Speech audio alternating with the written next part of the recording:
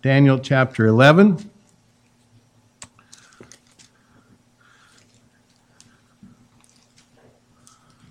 And we're looking at a tragic end or a new beginning. We'll be looking at verses 45 of Daniel chapter 11 through chapter 12, verse 3. Now, in these 4 verses, Daniel is going to portray a grand panorama of future events, a coming battle of cosmic proportions, a time of trouble the like of which the world has never seen, and the demise of the Antichrist, the description of an everlasting destiny of human beings, and the urgent need to shine the gospel light in this present darkness.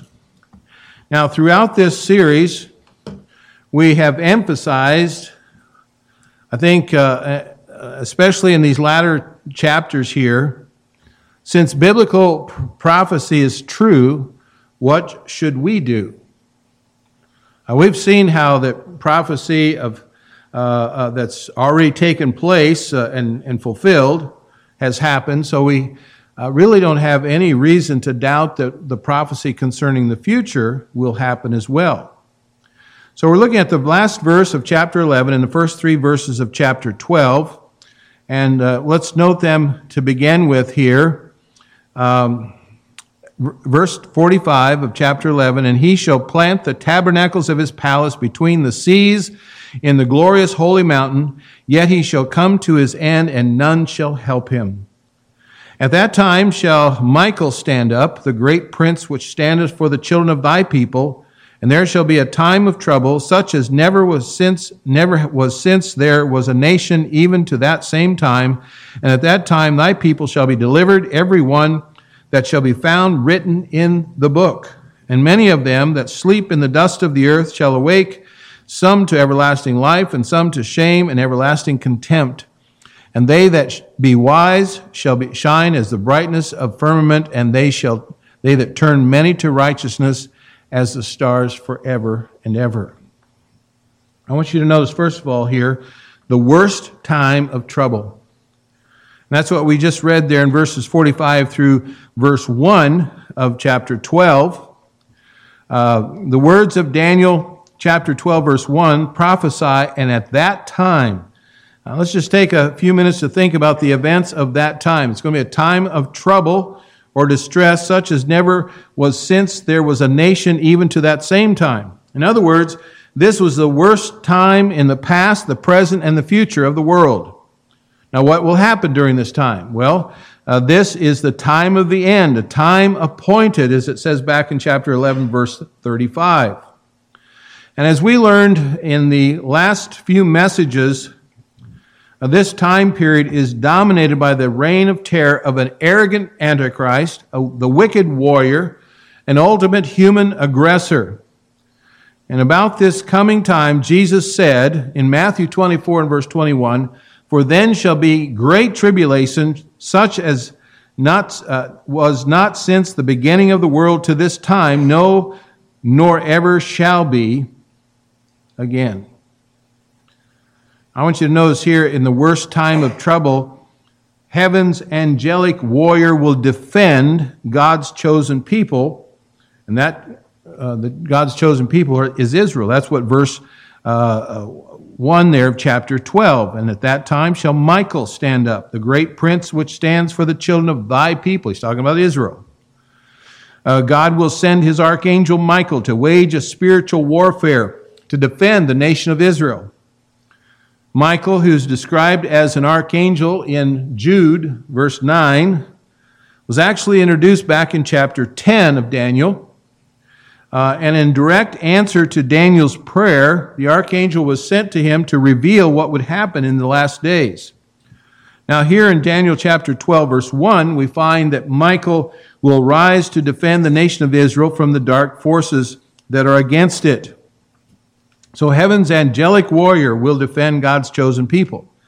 Secondly, earth's arrogant warrior will come to a tragic end. Back in chapter 11, verse 45, "And he shall plant the tabernacles of his palace between the seas and the glorious holy mountain, yet he shall come to his end, and none shall help him. The Antichrist will exalt himself in Israel, and then he's going to be utterly destroyed. The phrase there, between the seas, that's a reference to the Mediterranean Sea to the west and the Dead Sea, or Salt Sea, as it's referred to in Joshua 18, verse 19, between the Mediterranean Sea and the Dead Sea.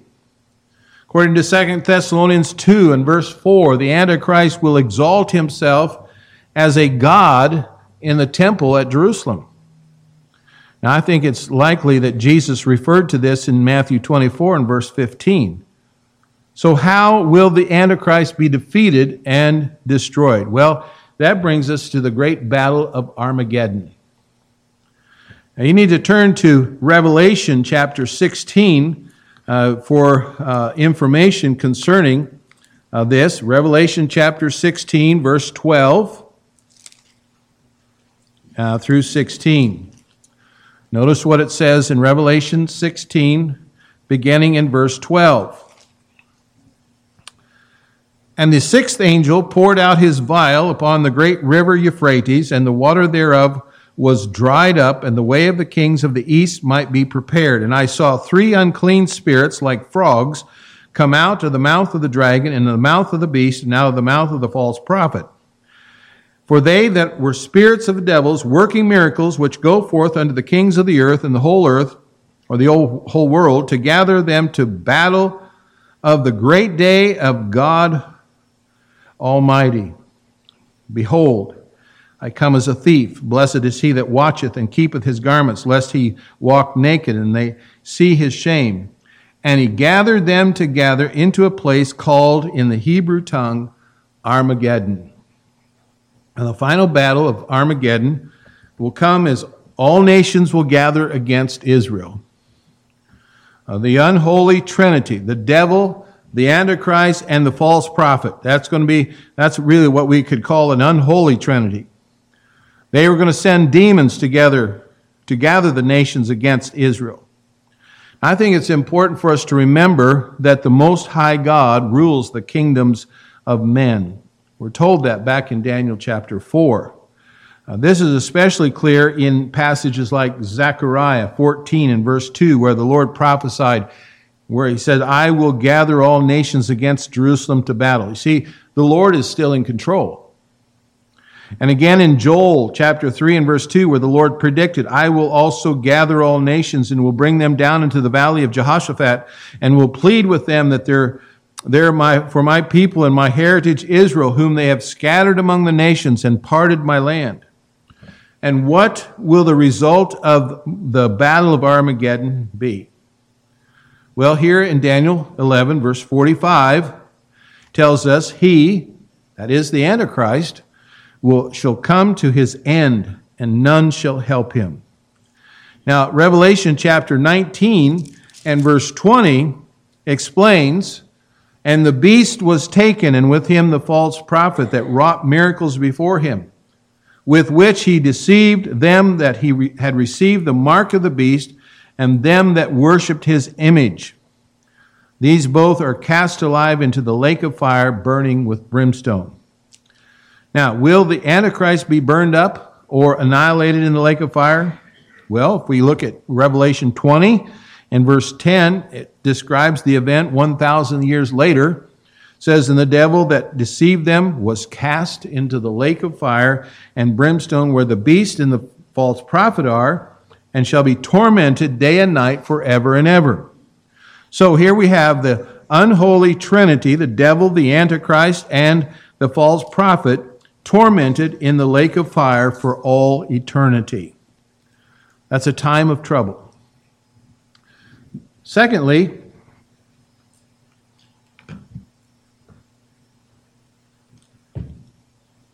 time of deliverance. I might have run my battery out there. That's probably what happened. A time of deliverance. Chapter 12, verse 1. And at that time shall Michael stand up, the great prince, which standeth for the children of Israel, or children of thy people. And there shall come a time of trouble, such as never was since. And then it says at that time that thy people shall be delivered. Now, Michael will be needed to help deliver Israel during this trying period. Israel will also require the assistance of such a mighty angel because Antichrist will be energized by the powerful evil angel, Satan himself. Now, one of the purposes of these years of great distress will be to cause Israel to see its true Messiah, the Lord Jesus Christ. We know that Israel is not recognizing Jesus. Now, thank God there are some in Israel who do recognize him as the Messiah. But as a country as a whole, they're not doing that. And so this is going to happen to help them recognize the Lord Jesus Christ. Zechariah chapter 12, verse 10 predicts this coming revival in Israel. He says there, "And I will pour upon the house of David, upon the inhabitants of Jerusalem, the spirit of grace and of supplications, and they shall look upon me whom they have pierced, and they shall mourn for him as one mourns for his only son." And then in Zechariah chapter 13 and verse 1, it predicts, "In that day there shall be a fountain opened to the house of David and the inhabitants of Jerusalem for sin and uncleanness." And that's going to be one of the greatest revivals that ever takes place. Someone wrote, "When the Lord pours out his Spirit, precious promise of his grace, then his people shall behold him and his welcoming embrace. Then the blessed house of David shall cry out and humbly pray, and a fountain for their cleansing shall be opened in that day." Now, what is meant by the phrase, "everyone that shall be written in the book"? Well, I think we probably know, most of us would know, this is called the book of life, right? The book of life that's described in Philippians chapter 4, verse 3, where Paul said, help those women which labored with me in the gospel, with Clement also, and with all other fellow laborers whose names are in the book of life. So from that verse, we understand the names of believers are written in God's book of life. If you know Jesus Christ as your Savior, if you're one of God's children, your name is in that book. All right? Revelation chapter 21 explains that only those whose names are written in the book of life will be granted access to heaven. Now, by contrast, we learn in Revelation 13, verses 8 and 9, that by worshiping the Antichrist, people will reveal that their names were not written in the book of life. Revelation 13, and verse 8, "And all that dwell upon the earth shall worship him whose names are not written in the book of life of the Lamb slain from the foundation of the world. If any man have ear, let him hear." So Jesus placed great emphasis on being sure your name is written in the book of life.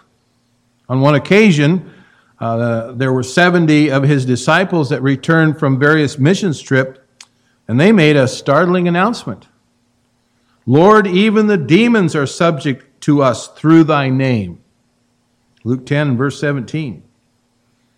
Think about it. Christ's disciples exercised power over the demons, but Jesus said there's something far more important than that.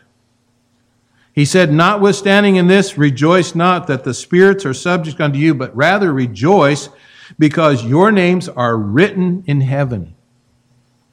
More important than dealing with demons is that your name be written in heaven. In other words, it's extremely important that every one of us is certain that his or her name is written in the book of life.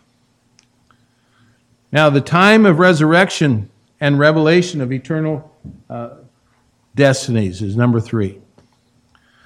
And we look at chapter 12, verse 2 and 3. It says, "And many of them that sleep in the dust of the earth shall awake, some to everlasting life, and some to shame and everlasting contempt. And they that be wise shall shine as the brightness of the firmament, and that they turn many to righteousness as the stars forever and ever." Now, after this horrific great tribulation, multitudes are going to be raised from the dead.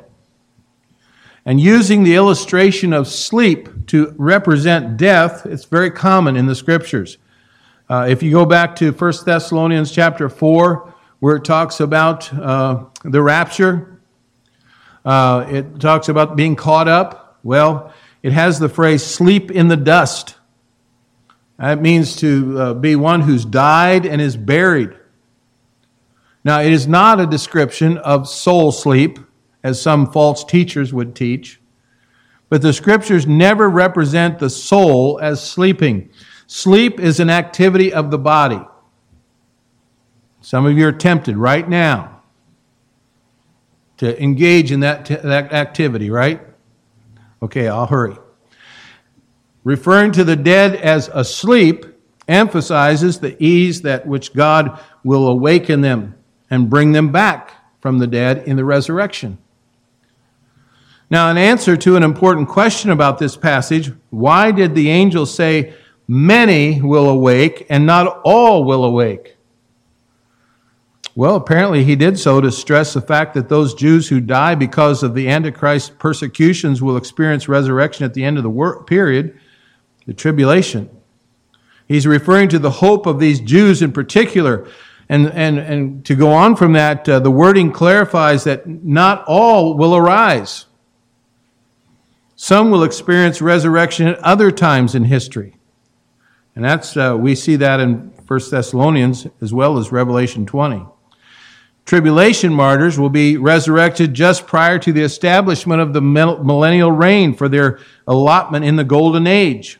That's Revelation 20. So as we compare Scripture with Scripture, we realize there will be a gap of 1,000 years, known as the millennium, between the resurrections described here in verse 2 and Revelation 20 explains this consecutively as the first resurrection, the 1,000 years, and the resurrection when death and hell delivered up the dead. And where would they go? To the great white throne judgment. Those who will be sent to the lake of fire experience what we call the second death. Now, it's important to think carefully about the words here in verse 2, and some to shame and some to everlasting contempt. These words kind of would pose a question for us. Do these verses describe your tragic end or your new beginning? Now, some insist that heaven's bliss is everlasting, but the sinner's punishment will not be everlasting. Those who say this need to take another look at this verse. What's it say? Some to everlasting life, and some to shame and what? Everlasting contempt. And so the punishment for sin, for not accepting Christ as your Savior, is everlasting. There was a missionary who was contacted by a man in the Tenec region of the mountains of Mexico. And when the missionary visited the man, he asked if he had any questions. Well, the man immediately responded, "How can I have eternal life?" And with great joy, the missionary was able to lead the man to the Lord. You see, to have eternal life, you must mix your personal faith with the promises of God.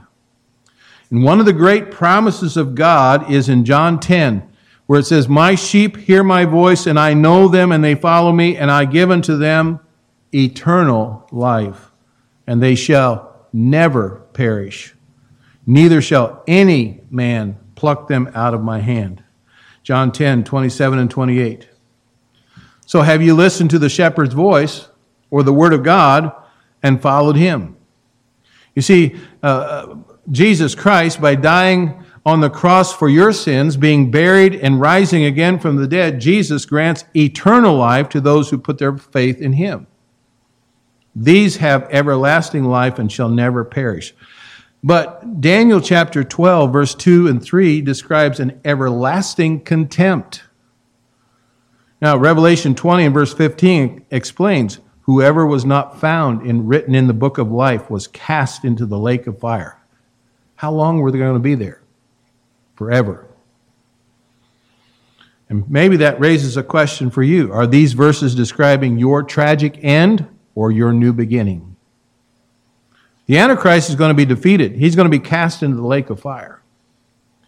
In Matthew chapter 25, verse 41, Jesus describes the words that no man will ever want to hear. He said in Matthew 25:41, "Then shall he say unto them on the left hand, Depart from me, ye cursed, into everlasting fire, prepared for the devil and his angels." Now, we should not miss that.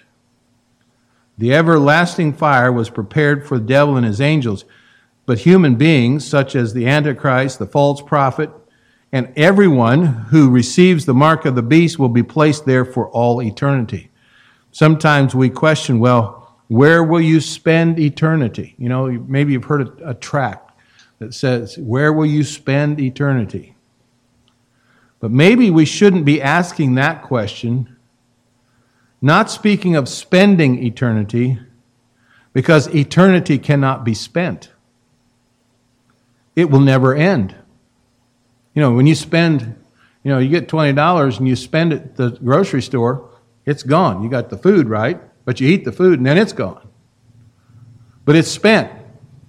Eternity will never be spent because it'll be forever. Revelation 21 verse 8 records the tragedy this way: "But the fearful and the unbelieving and the abominable and the murderers and whoremongers and sorcerers and idolaters and all liars shall have their part in the lake which burns with fire and brimstone, which is the second death." Unrepentant murderers and liars are destined for the lake of fire. Will that be your tragic end? It'll be an awful, awful place. Now, I believe many, if not most, and I hope all of you, are rejoicing that you have eternal life and need not fear the fires of hell. You see, to you, verse 3 is especially significant. Verse 3, "And they that be wise shall shine as the brightness of the firmament, and they that turn many to righteousness as the stars forever and ever."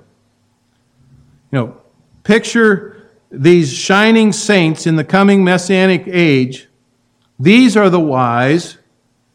How are they wise? Made wise by the wisdom of God's word. These are the witnesses. They turn many to righteousness through the gospel of Jesus Christ. And like the stars in the sky, these saints of God will shine brightly for all of eternity. That's a new beginning for those who have eternal life. Their destiny is to shine forth in a brilliant manner. May God grant us grace to be wise and to turn many others to the Savior and enjoy the rewards that He will give us. Now, as I close this afternoon, I just couldn't help but think of a message that I have in my sermon file, which I have quite a few messages there. It's kind of accumulating over time. And I don't know what I'm going to do with them when I'm all done, but maybe they make a nice bonfire. But I have a message there in my sermon file that I've preached on more than one occasion. I don't know if I think I probably preached it here a long time ago, but in fact, I preached it at my father's funeral, and it was entitled, "Who Are the Wise?" And I was able to take that message and compare it with my father's life, but it's based on Daniel chapter 12, verse 3, "And they that be wise shall shine as the brightness of the firmament, and they shall turn many to righteousness as the stars forever and ever." And then it's also based on Ephesians chapter 5 and verse 17. Ephesians 5:17 says, "Wherefore be ye not unwise, but understanding what the will of the Lord is." And my father was not perfect, but I believe he was a wise man. Who are the wise? Well, first of all, those who accept Christ as their Savior. So it talks about salvation begins with the hearing of the Word of God. And the way of salvation is to put your faith and trust in the Lord Jesus Christ. Now, the Holy Spirit convicts a sinner of sin, and the sinner then repents or rejects the reproving of the Holy Spirit. So who are the wise? Those who accept Christ as their Savior. Who are the wise? Those who understand the will of the Lord. What's the will of the Lord concerning you and salvation? God is not willing that any should perish, but all should come to repentance. What is the will of God concerning your education? What is the will of God concerning your occupation? What is the will of God in regard to your life's partner? When we're looking for God's will, we need to obey His written will. We need to find Bible principles to follow. We need to seek godly counsel that God has put into our lives. We need to delight in the Lord. We need the direction from the Holy Spirit, and we need a confirmation from God the Father, God the Son, and God the Holy Spirit. Those who accept Christ, those who understand the will of the Lord, and then thirdly, those who shine and turn many to righteousness. And that's what Daniel chapter 12, verse 3 is. If we will be the witnesses that God would have us to be, then we're going to be a shining light and will turn many to righteousness. And then, fourthly, those who present their body to the Lord. Our bodies are to be a living sacrifice, holy, acceptable. It's our reasonable service. So have you trusted in Jesus for your salvation? Do you understand the will of the Lord for your life? Does your life shine, and are you turning many to righteousness? And have you presented your body to the Lord? Now, I gave you the brief message there in that conclusion. There's a lot more that could be said and was said in those, but I gave you the basic outline there, and I think it's worthy of sharing with you. Let's pray. Father in